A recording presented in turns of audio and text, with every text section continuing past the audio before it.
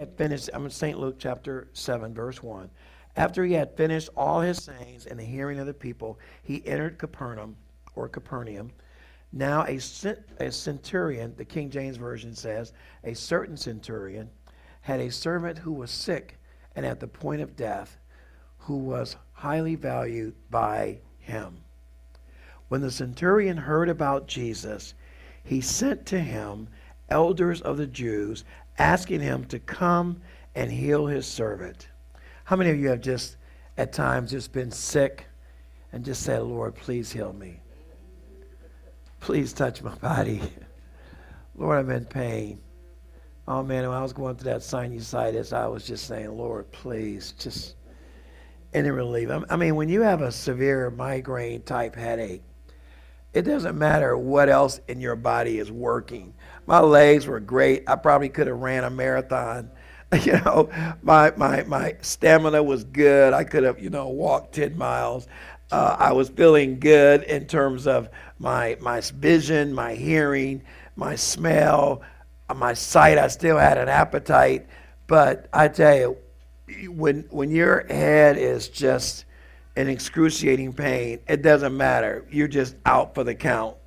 Amen.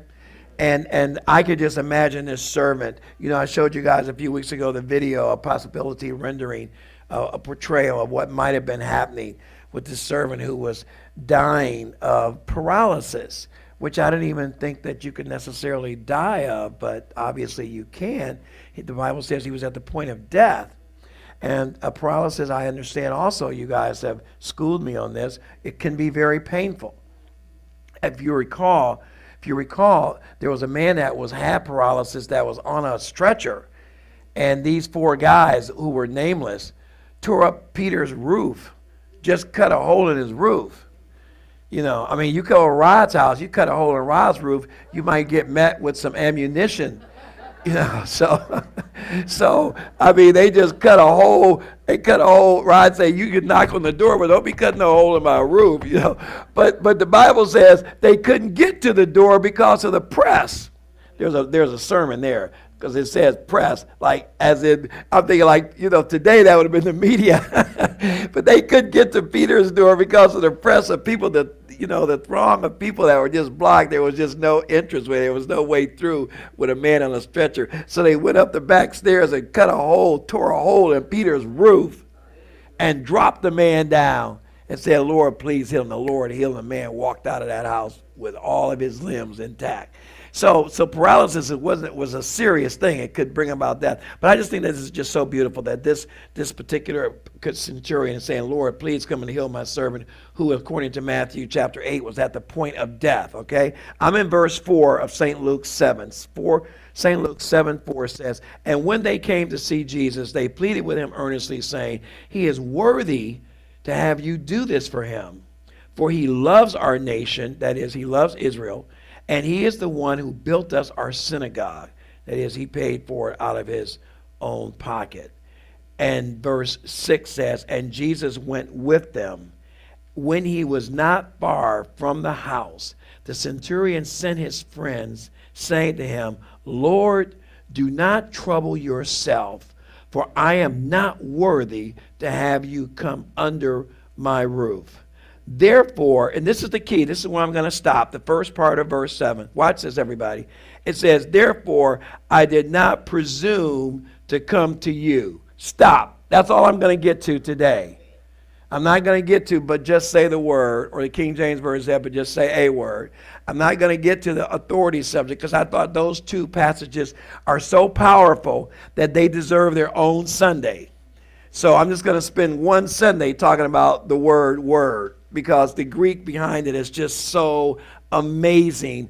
The deconstruction of that sentence, just say a word or just say the word. Rod will tell you about it. Just say a word or the word. I thought it deserved its own Sunday. His whole discussion about how authority works, I think deserves its own Sunday because there's some lessons there for us to learn. Whenever Jesus says that this is the greatest faith I've seen, I want to take note and find out, okay, I need to deconstruct that. I need to understand the chemistry behind how do you get to that level of faith, because I'm not there. I'm not there, and I want to be there. I want to be where you are, Sister Bakara, that beautiful song, For Your Glory. I want to be where you are, Lord. I want to be in that place where my faith, it doesn't have to be great to the extent that the Lord gives me compliments. I want it to just be able to get me through circumstances and trials and tribulations. I want to have enough faith to make it day to day. I want to have enough faith to make it from Monday to Saturday. Amen. I'm not looking for, heroic faith. I'm not looking for headline faith. I don't even have to be listed in Hebrews chapter 11. I just want to be able to make it from point A to point B. Lord, help me. Give us this day our daily bread. If I can make it till Monday this time, I'm doing good. Amen.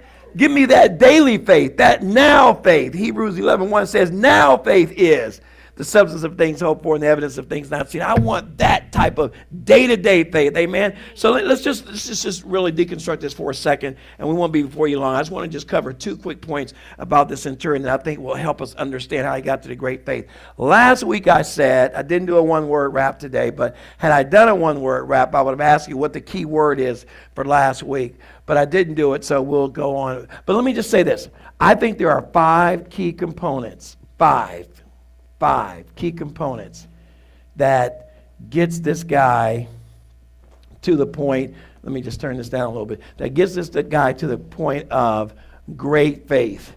Okay, here they are. Here are the 5 components in my humble opinion that in terms of what gets this guy to this level. Point number 1, we talked about it last week, his compassion.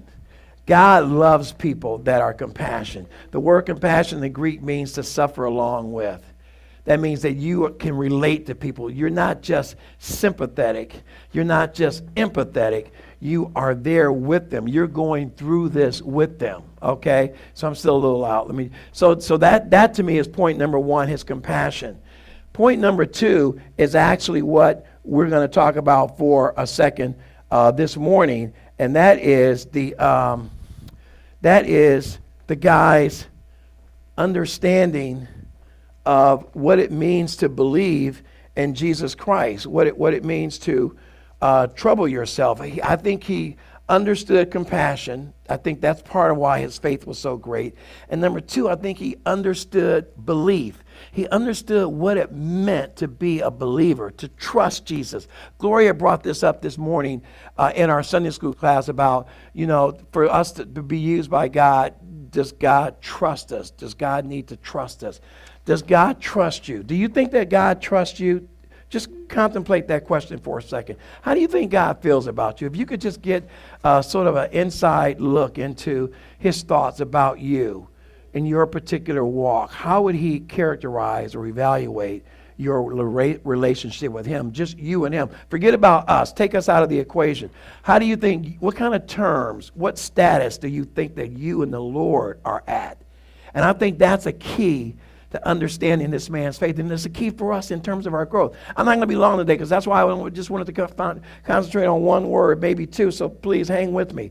This is really important. I feel like this man understood how the Lord worked, where he got this amazing revelation from, who instructed him, who was his mentor, who got this guy from a point A of being a paganistic Roman centurion. And I've given you some background on just the kind of lifestyle these non-commissioned officers lived and who they were. They were, number 1, they were very brave. They had killed a lot of people. They were extremely loyal. They were faithful to the Roman government. And they also they took a vow to stay celibate, not to stay celibate, but to stay unmarried until their commission was over. These men joined the army usually as late teens, and they had to serve a 20 to 25 year commission. And that was the only time they were able to get married and start a family after they retired from the military. So these guys were essentially put in there to be expendable. The centurions did not fight from the back of the platoon. The centurions fought from the front. They were on the front to the end. So they were right in the heat of the action. They weren't saying, you guys go and get them and let me know if we win. They're in there taking people on, and their mortality rate was extremely high as a result. So I'm saying that to say what kind of guy this is. This is not just, some rosy peach. This is not a hippie. This is not a flower child. This guy is not a tree hugger. This cat is a man's man, a warrior, a survivor. And he's showing this tenderness, this compassion to a slave who is essentially property chattel, a tool, and he's showing this kind of compassion. I think this guy is remarkable. No wonder the Bible describes him as a certain centurion. And by the way, this is not a parable. This is a true account. This guy existed. We don't know his name. Most of the people that were great in Scripture, we seem not to know their names. And that I've talked about that in sermons before. That should be encouraging to us to let us know that God, you don't have to worry about if we know your name. You don't have to worry about if the Plain Dealer or the New York Times know your name. You don't have to worry about if you have a blog or a podcast or you're on the internet or you have 1 million followers on Twitter. As long as God knows your name. Amen? That's all that's important. As long as God knows who you are. And according to Psalms 39, not only does God know who we are, but he says that we are fearfully and wonderfully made. We were woven together in our mother's womb before we were even born. God knew who we were, and he selected us. He elected us. He called, whatever your feelings are about predestination election, it's immaterial. The important thing is that God knew you before or at day one, wherever you want to check in at. And that makes us important. It makes us unique. Amen. So I look at this and I said, well, where did the guy come into this conversion, this belief? And here's where it comes. The Bible says in Luke 7:3 that the centurion said that when the centurion heard about Jesus, there it is. There's the conversion. There's the faith. The Bible says in Romans 10:17, so then faith cometh by hearing, and hearing by the word of God. So first of all, the centurion heard about Jesus. Whether he heard about Jesus through other Romans, through the Jews, through reading on his own, he heard about Jesus. Faith comes by hearing, not by miracles.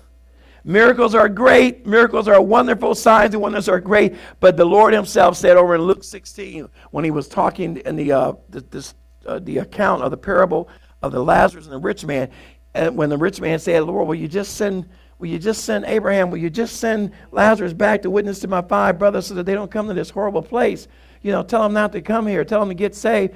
And the answer was, no. They have Moses and the prophets. They have the Old Testament. They have the Word of God. They have the Bible. If they don't believe that, they're certainly not going to believe one coming back from the dead. Isn't that an amazing statement? What could be more convincing than resurrection? What could be more convincing than a dead man coming to life? No, the Bible says, I'll tell you what's more convincing than that. The Word of God. The Word of God trumps a miracle every time, even a miracle of the magnitude of resurrection. The Word of God trumps that. You don't get any better than God's Word. You can't go any higher up the food chain. You can't get a more reliable witness, a more reliable account. You can't beat the Word of God. So why we demote it and minimize it and treat it like when all else has failed, like we used to sing this song when I was a kid at church, when you tried everything and everything has failed, try Jesus. We look at Jesus as some sort of Hail Mary. We look at the Word of God, just pray when you can't do nothing else. When the doctors can't do it, when the lawyers can't do it, when no one else can, throw up a prayer. What else do you have to lose? That's horrible. Imagine how God feels that we're a last option for him. For anything, he's the last option. Here he's the master of the universe, the physician of physicians, the great Jehovah Rapha, the great Jehovah Jireh, the great Jehovah Sitkanu, the great Jehovah Provider, and we make him the last option. That's insulting to me, and I'm not even God. As his messenger, I'm insulted that we would treat our Lord that way, me included. So the Bible says that he heard about Jesus, and we know Romans 10:17 that says that faith came out. This is why I believe the centurion was a believer. A, he heard about Jesus, and faith comes by hearing. B, he called the Lord, Lord. In verse 6 of Luke 7, he said, Lord, trouble yourself not to come. In other words, Lord, don't make a big fuss. Don't come to me because you're going to get the Jews all upset. Because Gentiles aren't allowed to go by law, by Levitical law. You're not allowed to enter the house of a Jew. It makes you ceremonially unclean. It was Levitically incorrect. And not only that, it was socially, politically incorrect to have a non-Jew in your house. So, Lord, don't get yourself enthralled into this big hoopla. Just say the word. okay, I don't expect you to come to my house. And you know what, here's what I think I told you guys this a week or so ago. I'm just so impressed by this guy. He never was under the impression, he never wanted Jesus to come to his house. That was never part of his arrangement. From Jump Street, the Jews, the elders got it wrong. They got it wrong on two accounts. Here's where they got it wrong in Luke 7. A, they got it wrong by saying, Jesus, come to this centurion's house and heal his servant. The centurion never asked them to say that according to Scripture. That was never his expectations. Number two, if you're taking notes, the centurion didn't expect Jesus to come to his house because he knew what Jesus could do, and he knew that the Lord didn't need to come, that his presence wasn't required for the miracle to go down. Okay? He wasn't expecting that. He never expected that. The Jews got that wrong, and they got also wrong that the centurion thought that he deserved the healing of his servant based on his benevolence and philanthropy to the Jews in their synagogue. The centurion had no such expectations. He had no such presumptions. This was the Jews trying to conjure up a favor from Jesus. The centurion never expected them to repay Jesus, to owe him a favor, quote unquote, because he bought their synagogue, had it built out of his own pocket. By the way, I told you that centurions were handsomely paid. They made 10 times as much as a regular enlisted soldier, and they also made money on the side. So they were extremely wealthy. So he could have financed and bankrolled the whole synagogue by himself. However he did it, and they gave him credit for it. He was not asking for some quid pro quo here. He wasn't asking for a favor. He was asking the Lord to please. He was begging. He was imploring the Lord, not as some debt being paid. So the Jews had it wrong, and they characterized it wrong. And I love this part of the account because the centurions made it straight. He sets them straight. I'm going to be done here in a second. So part number one, I believe he was a believer, A, because he heard the word. B, because he said Lord. And in 1 Corinthians 12:3 it says, so I want you to know that no one speaking by the Spirit of God will curse Jesus. And no one can say that Jesus is Lord except by the Holy Spirit. You can't call the Lord Lord unless by the Holy Spirit. The Hebrew word there, or actually the Greek word that he used, was a word called kurios, K-U-R-I-O-S. The word can be rendered serve, it can be rendered master, it can be rendered idol even, it can be rendered owner, but it can also be rendered Lord, as in Yahweh, Adonai, Jehovah, or Yahshua, Yeshua. And that was the term that the man used, that you are Lord, Master, God in the flesh. Lord, you don't need to come to my house. It was a term of deference. It was a term of worship. Remember back in Luke when the thief on the cross, the penitent thief, said, Lord, will you remember me when you come into your kingdom? Remember that? And the Lord said, today thou shalt be with me in paradise. It's the same word that he used. The conversion took place somewhere on the cross, and so he referenced the Lord as, now you are my master. You're not just a rabbi. You're not just a teacher. You're not just a prophet or a preacher. You are my Lord, my Savior, Kyrios, Lord, Master, Yahweh. Don't bother coming to my house. You are God in the flesh. It's not necessary. Isn't that beautiful?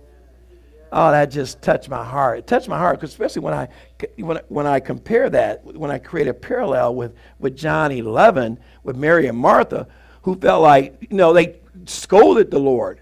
Not only didn't you heal Lazarus to keep him from dying, you showed up 2 days late. Read the account. Read the account in John 11. That was just a low level verbal beatdown of Jesus. Like, you have the nerve to be showing up here. We sent you a message 2 days ago that Lazarus was dying, and you come cruising in here now talking about, hey, what's happening? How y'all doing? Everything okay? And Mary and Martha were not the least bit happy about it. If you read the account, you'll see what their words were. Both of them said, Lord, had you just gotten here, which is code for, where were you? This is your friend. You've eaten at our table. You've slept in our home. How could you leave your guy hanging like that while you out on some preaching tour? whatever you had to say to them could have waited 2 more days. Lazarus is dying now. But see, here was the problem. The problem was they didn't understand God the way the centurion did. They didn't recognize that he didn't need to be in St. Louis to do a miracle in Toledo. He didn't even need to be on the same continent.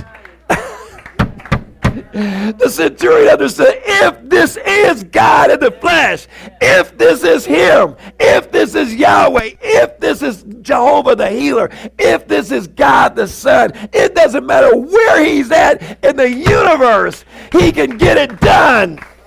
All I have to do is believe him, and it be his will, and it will be done. I'm just so blown away by that. So I believe that, in my humble opinion, that this guy was a believer. And then here's my last point. I believe that he was a believer because this a great verse, I call it the gospel in a verse, Acts 26:20. Regardless of what translation you use, even Rosie's translation will tell you, the KJV will tell you that the latter part of verse 20 of Acts chapter 26 says that they should repent. This is salvation. This is what conversion means. That they should repent and turn to God, performing deeds in keeping with their repentance. And I believe that this centurion did just that. Don't you all believe that when we are saved, if we are truly saved, that we will act like we're saved? That it won't just be a word salad. It won't just be a bunch of words and jargon and Christian lingo, but that there will really be a transformation in our lives. That's what I think is important. And I think that this centurion exhibited that type of contrition and that type of compassion and that type of believing, and even to the point of saying that he wasn't worthy, which shows to me amazing humility for a Roman officer who is in the habit of people answering his every command and bowing down to his every instruction and giving him quick zippity service, for him to defer to this peasant teacher. That's what they referred to Jesus as. This country preacher who didn't even have, a house to live in, who didn't have a steady contribution of funds, that he would defer to him and say, Lord, to use that word, to use that title, to give him that respect, shows such humility. That's a component of faith that makes faith great. You see compassion, you see trust, and you see humility. You put those three together and you have amazing faith. The King James Version says that Jesus marveled at his faith. Marveled at it. That means he was astounded. He was astonished. He was amazed at a person from a Roman Gentile background could come to such an amazing, astute knowledge of who Jesus was and what he could do and how he could do it and where he could do it. Here's the Monday morning moment. The Monday morning moment is, I kind of alluded to it last week. We'll see how many of you remember me saying this statement. The Monday morning moment for today is, great faith does not change God's will. It empowers us to agree with God's will. I'll say it again.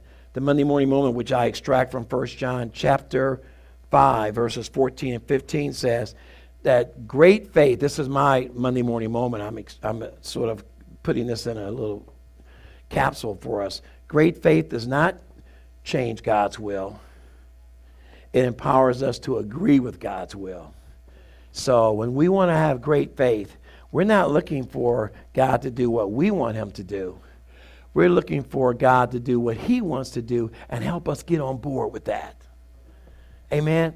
Help us to get on. Lord, help me to agree with you. 1 John 5, 14 and 15 is about us getting on board with him. The confidence that we have is based on the fact that this is what God wants to do anyway. Whether it meets the demands of our request is immaterial. The fact is that God wants to do it, and Lord, help me to learn to agree with you. Amen? Just take that home with you. I'm not going to say anything else. Lord, we just thank you for this message, and we ask that you be blessed, that we be blessed because we're here, and Lord, that you be glorified, and that your people are edified, and that we will take these words, and may they not just become a series of instructions.